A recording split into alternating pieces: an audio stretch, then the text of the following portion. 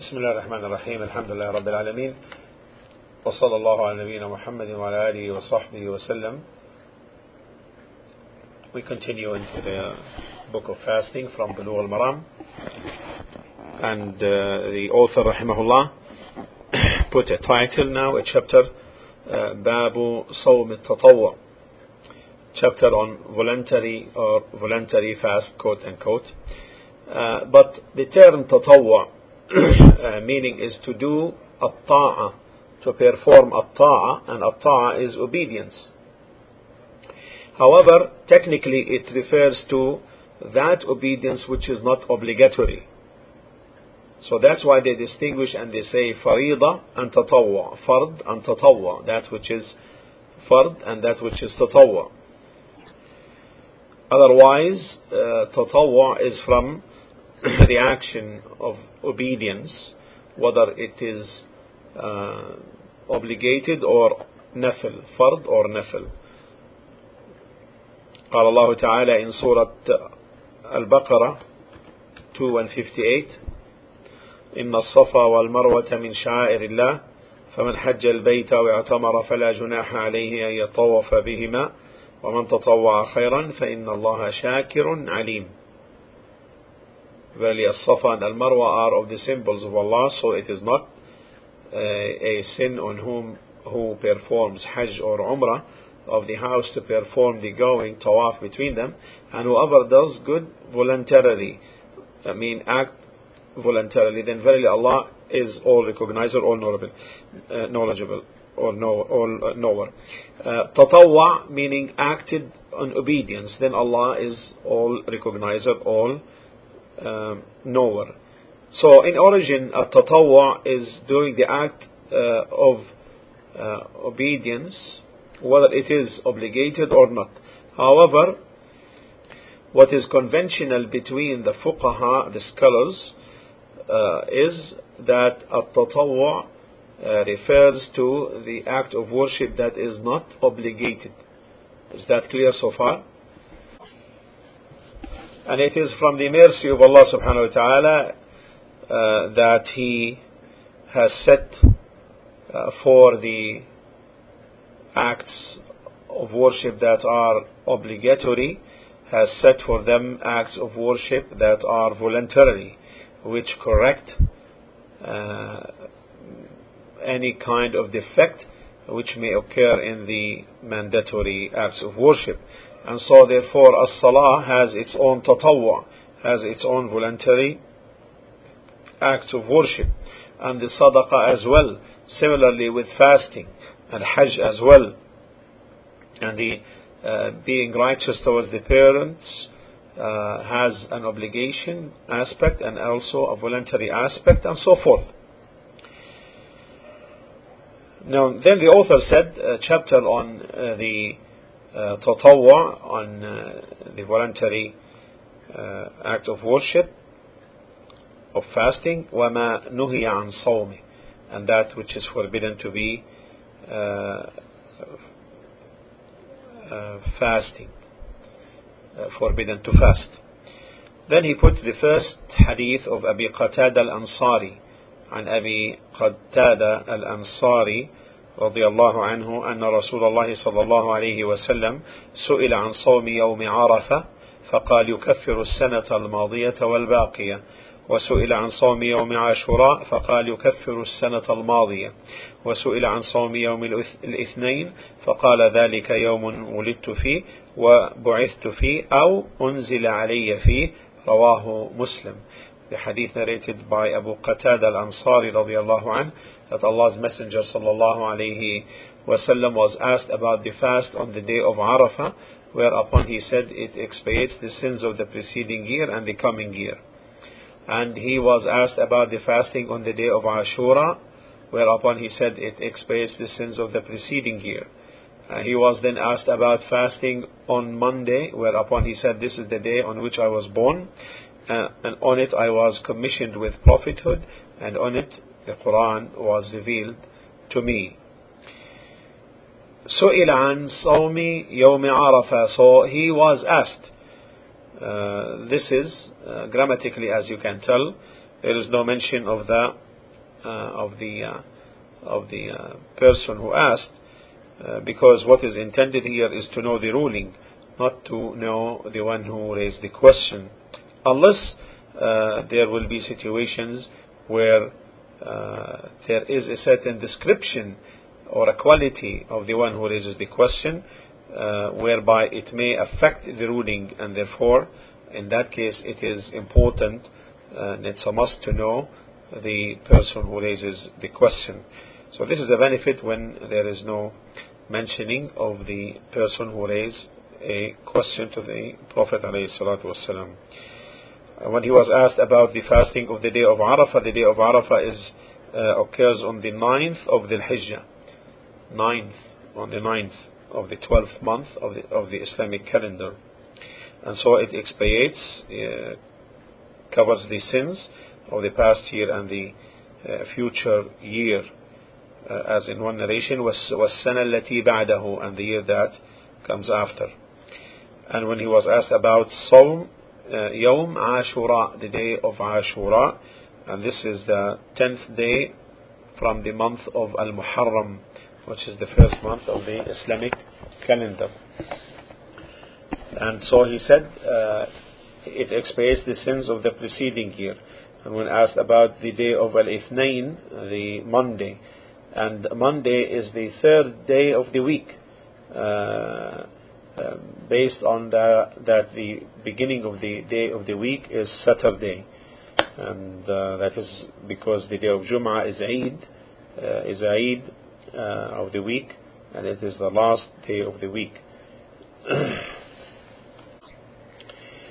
So he said, meaning the day of Monday is a day of the day that is the day on which I was born. وَبُعِثْتُ فِيهِ, and on it I was commissioned with prophethood, and on it the Quran was revealed to me. And as you can tell here, in the original hadith, وَبُعِثْتُ فِيهِ أَوْ أُنزِلَ عَلَيَّ فِيهِ, the original hadith, on it I was commissioned with prophethood, or the Quran was revealed to me. And or here is a doubt from the narrator.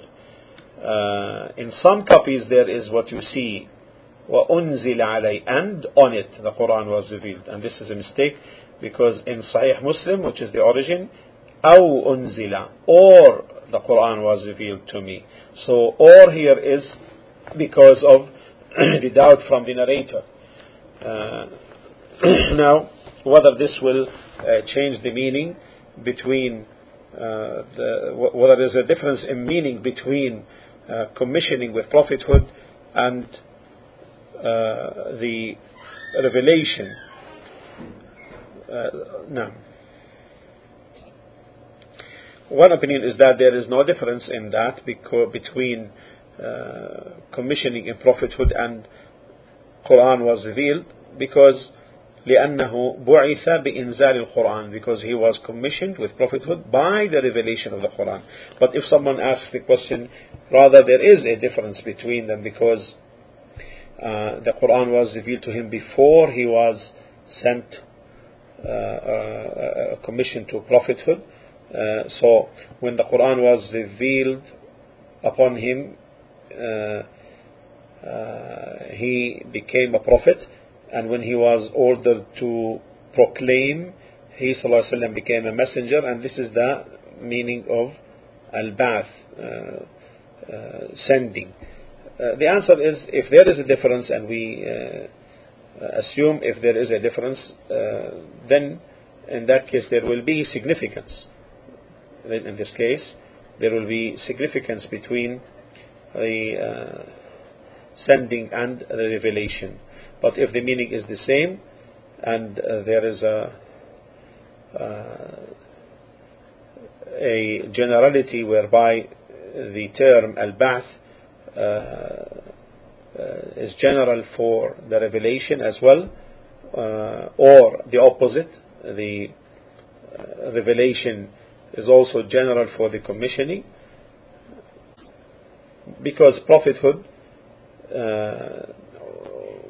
occurred with the revelation Iqra, recite, and this is the beginning of the commissioning.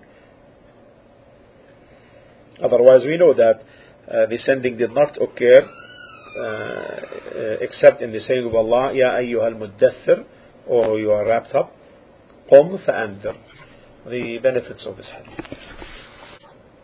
Keenness of the companions concerning the legal knowledge. When they asked about the fasting of the day of Arafah and the day of Ashura and the day of Monday. And when the companions ask, they don't ask just to know the ruling. They don't ask only for knowing the ruling, but rather to act upon it and be truthful regarding it. In contrast with the situation of many people in our times, they ask to know the ruling, and if it's agreeable to them, they will take by it. Otherwise, they will seek another person to give them fatwa. And this is from seeking the dispensations based on desire. And the scholars had warned concerning this. Whoever does this, then this is considered to be disobedience, fisq.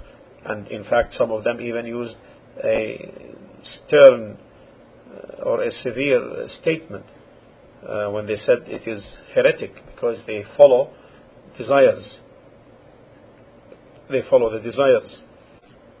Now, if someone asks the question, when a person asks a student of knowledge and he gives him fatwa regarding his question, but he is not convinced, does not become convinced by it, thinking that because he is not well established in knowledge, in his opinion, in the opinion of the one who asks, or because of lack of taqwa, but due to necessity he acted upon the opinion of this student of knowledge whom he asked, while having the intention, by the one who asked, having the intention to ask someone else. Now the question is it this okay for him to do and ask? The answer is yes. He can ask, and this occurs a lot. Now if he hears two different opinions by two scholars, by which one he should take?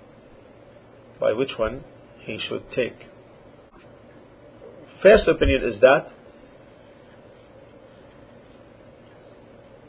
if one of the two scholars, according to the person who asks the question, is more knowledgeable and more in terms of taqwa in his deen, he takes by it. And if they are the same to him, then one opinion is that he has the choice. The other opinion is that he takes by the hardest opinion, because it is in this case precautionary and relieves his responsibility. So if one of the scholars tells him this is obligation, the matter he asked about, and the other says this is recommended, so in this case, according to this opinion, he takes by the one who says it is an obligation, because if he would do it, the other scholars will not consider him sinful. But if he takes by the opinion of the other scholar that it is recommended, and then he abandons it, then the other scholar who said it is obligatory will consider him sinful. So in this case, to free his responsibility, he takes by that which is harder. You understand so far the opinions? And the third opinion, and the third opinion, he takes by the easiest, or by the easier. And this is the closest opinion. This is the closest opinion. Because in origin, the principle in origin, there is no binding upon him. And he is free from responsibility. And because easiness is closer to the essence of the Sharia, because Sharia, the Islamic Sharia is based upon easiness. And as long as the matter is not clear that the truth is in the hardest position, so in this case I am okay, and I take by that which is easier, and all praise is due to Allah. Is that clear? So this is the closest opinion, the third one, that he takes by the easier. طيب. Suppose he takes by the easier one, or by the hardest one, or he had the choice, then afterwards it became clear to him the preponderance of one of the scholars' opinions over the other one. Then he takes by it. Then he takes by his opinion. But it's still possible that it may not be binding upon him to take by it, especially in a case that already had been concluded. Like, for example, if the scholars differed regarding the validity of a contract,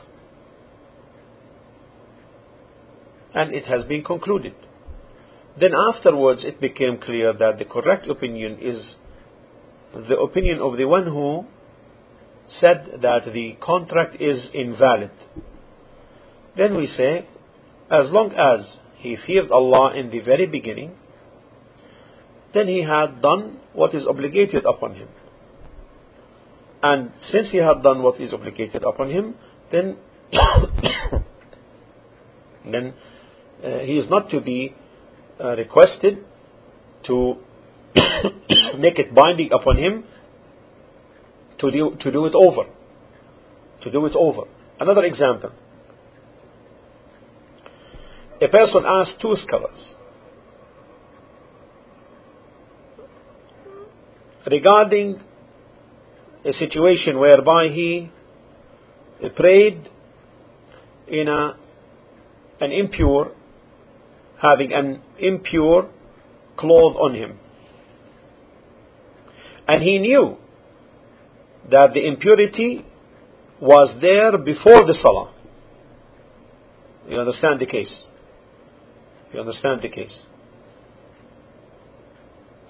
One of them said to him, one of the scholars answered and said, repeat the salah, make the salah over. The other said, no. So he took, according to the opinion which you heard earlier, that it is the closest one, that not to repeat, not to do it over. Then afterwards it became clear that the opinion was with the one who said that it is obligatory upon you to redo the salah. Now, in this case, it is not binding upon him to repeat. Why? Because he held to the second opinion, and he was convinced that this is the opinion which he has to abide by and be responsible before Allah subhanahu wa ta'ala. So therefore, in this case, it is not binding upon him to repeat. Okay. And in our times,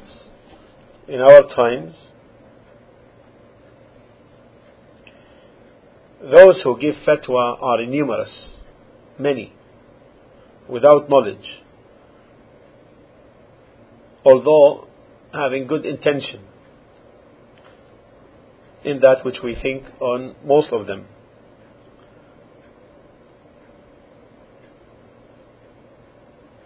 But one should know who is the mufti and who can make fatwa. What is his rank and degree in terms of knowledge? What is his rank and degree in terms of wara, fearing Allah subhanahu wa ta'ala and having taqwa?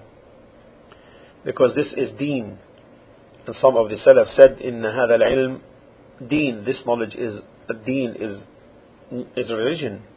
Then فانظروا عمن تأخذوا دينكم. Then examine carefully as to whom you take your knowledge from.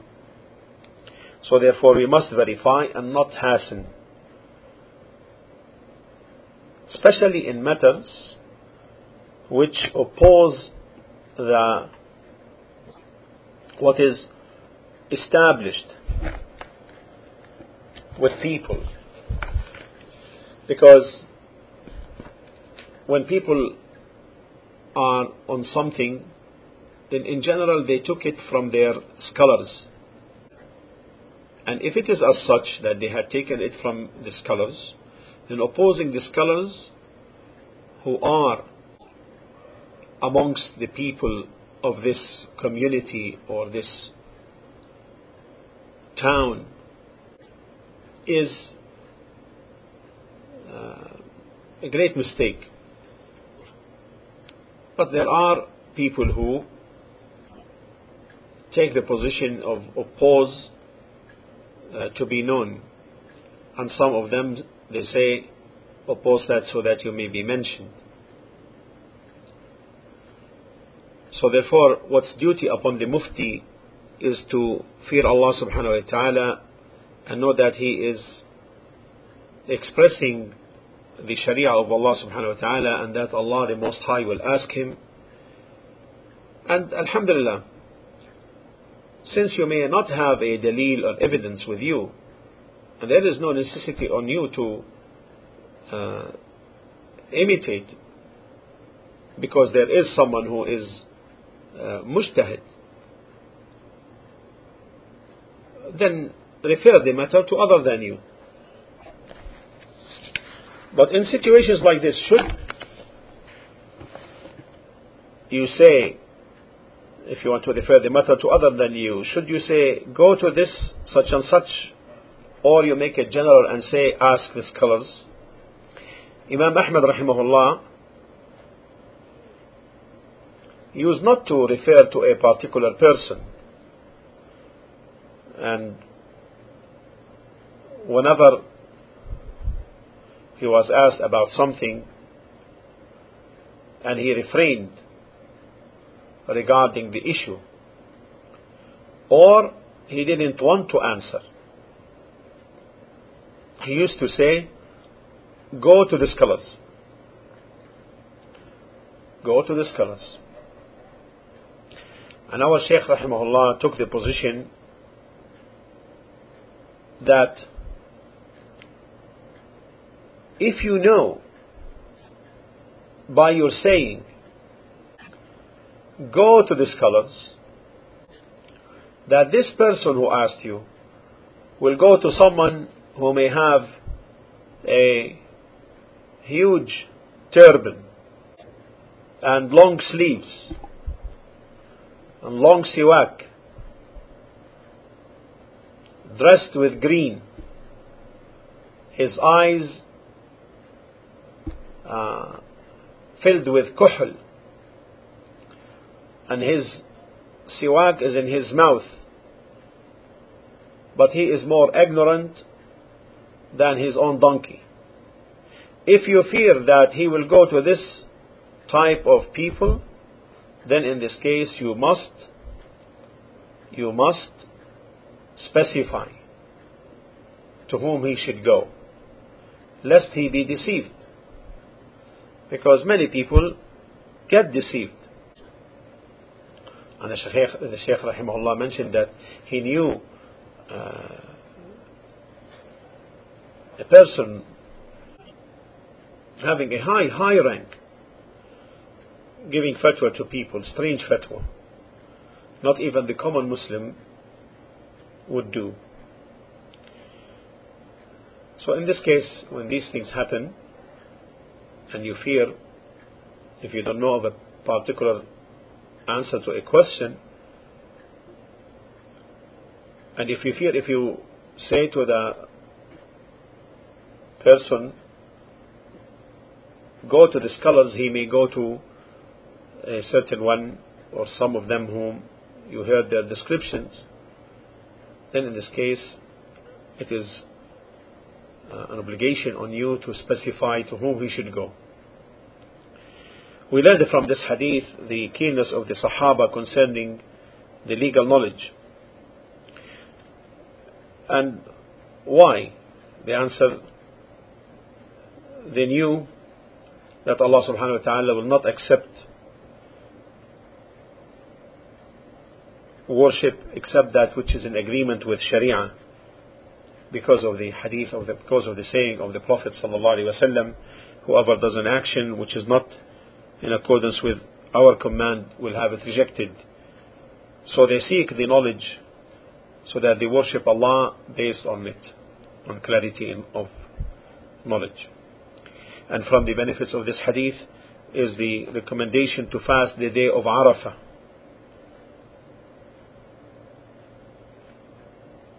because of the reward established with its fasting. And the reward, it may be due to,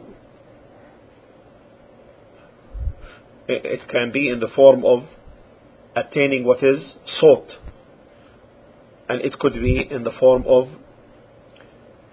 lifting something disliked. And in this hadith, from the second part, we said we learn it expiates the sins of the preceding year.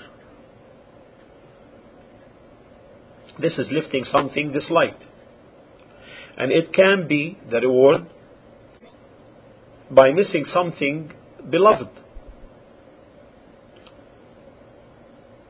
or liked, like the saying of the Prophet ﷺ,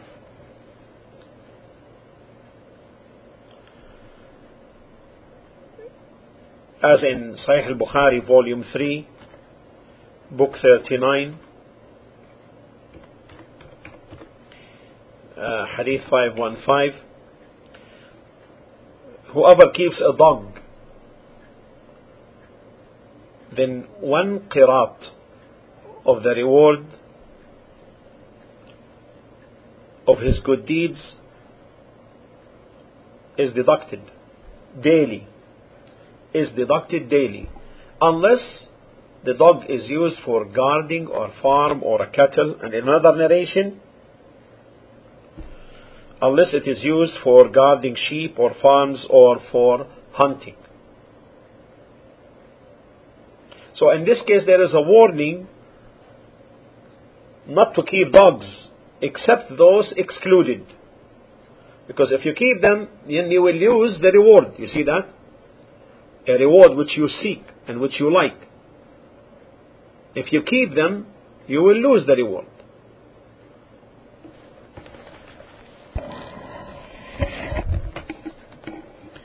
What's apparent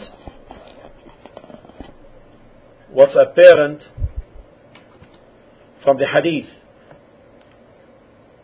that it is sunnah to fast the day of Arafah generally. However, there is an exception, and that is for the person performing Hajj. He does not fast the day of Arafah, because the Prophet ﷺ did not fast the day of Arafah.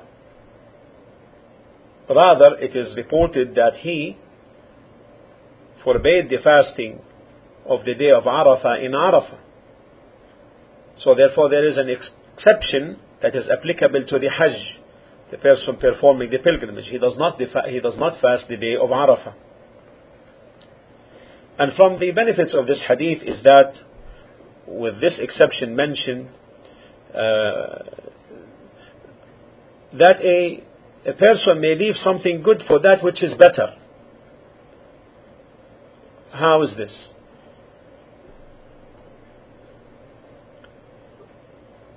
to have full time in Arafah for dua, invocation and remembrance with activity and openness of the chest is better than fasting. Although there is a great reward and benefit of fasting, and that is the expiation of 2 years. However, we say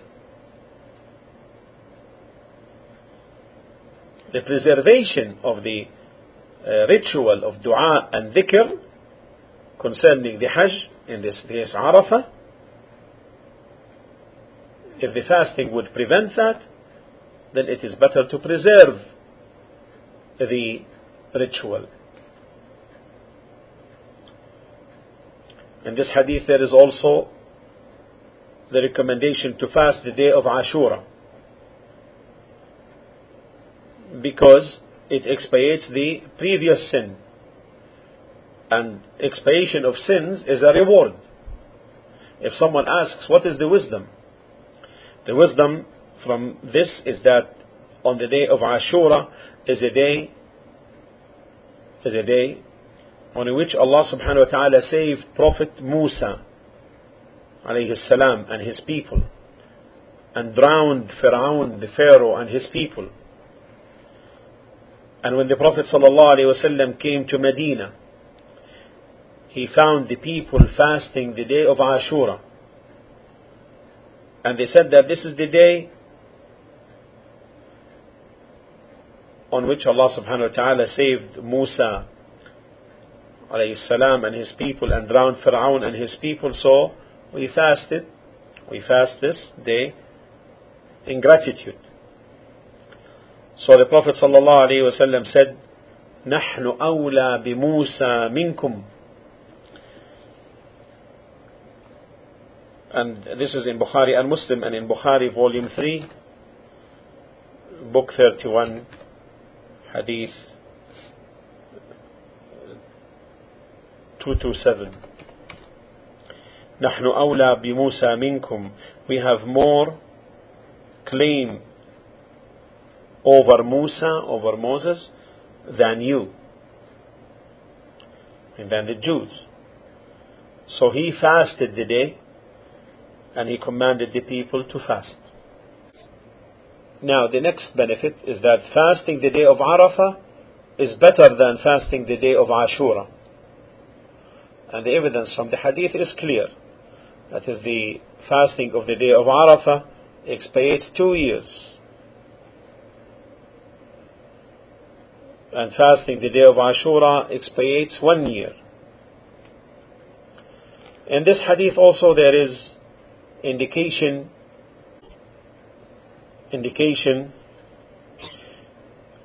that it is praiseworthy to fast the day of Monday. Indication, but the hadith is not explicit.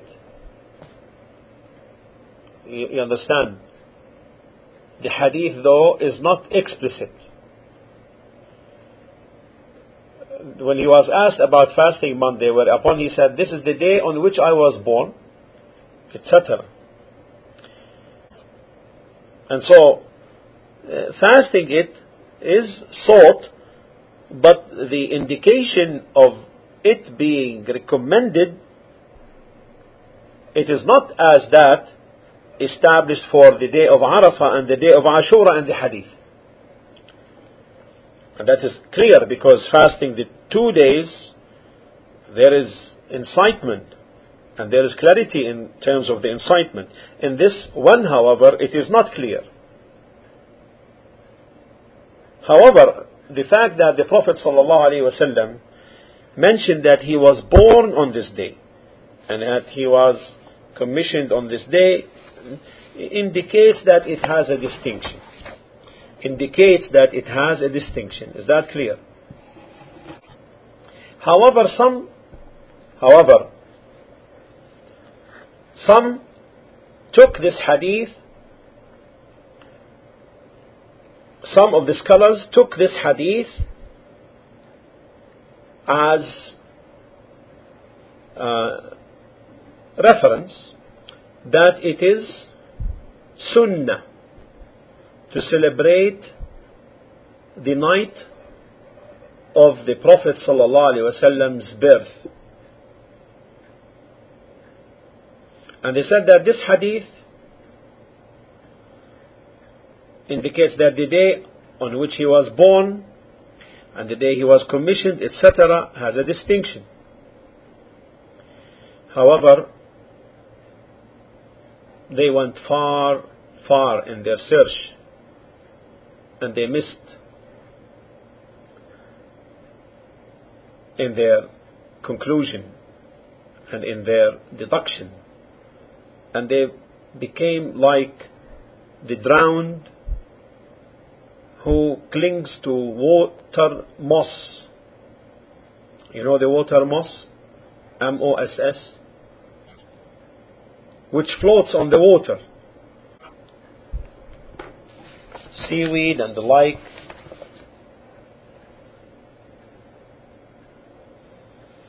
That is, a drowning person, if he clings to this, it will even make his situation worse. Right? So,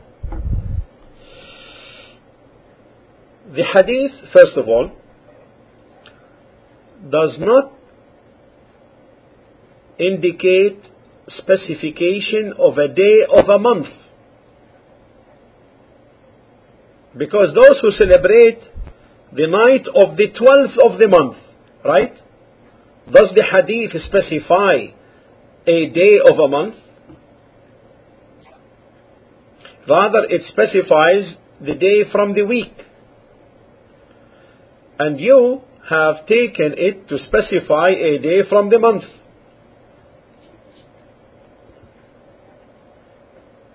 You see, they celebrate this night of the 12th of the month, whether it occurs on Monday or Sunday or Friday or any day of the week. You understand? This is one angle. طيب, let me ask you. These people who celebrate, they celebrate the night of the 12th from the month, right? And whether this agrees,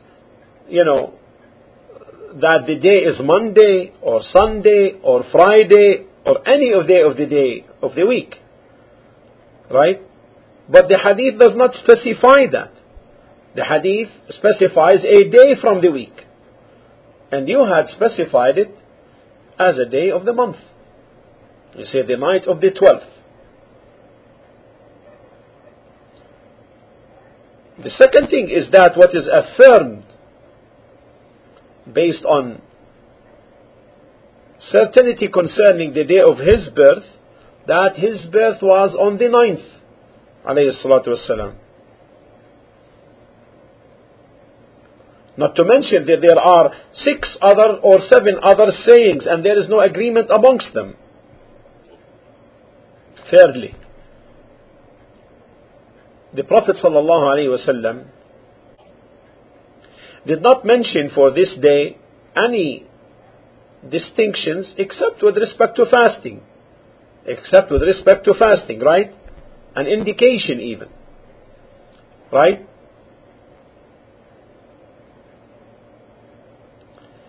So, you people who celebrate this night of his birthday as you claim, do you fast that day? Do you fast that day? The answer is they don't. So, if you fast on this day, then we may say that the fasting may be beneficial, although we say that it is bid'ah, innovation, if you specify it by way of the month, not by way of the week, as mentioned earlier. So therefore they are away in terms of the manner of magnifying this day in which he was born, alayhi salatu wasalam, and also in the specification of the day he was born. As mentioned earlier, they cling to this shubha, just like the clinging of the drowning person with the floating moss on the water surface, on the surface of the water.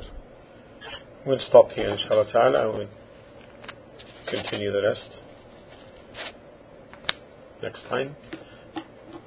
سبحانك اللهم وبحمدك أشهد أن لا إله إلا أنت أستغفرك وأتوب إليك.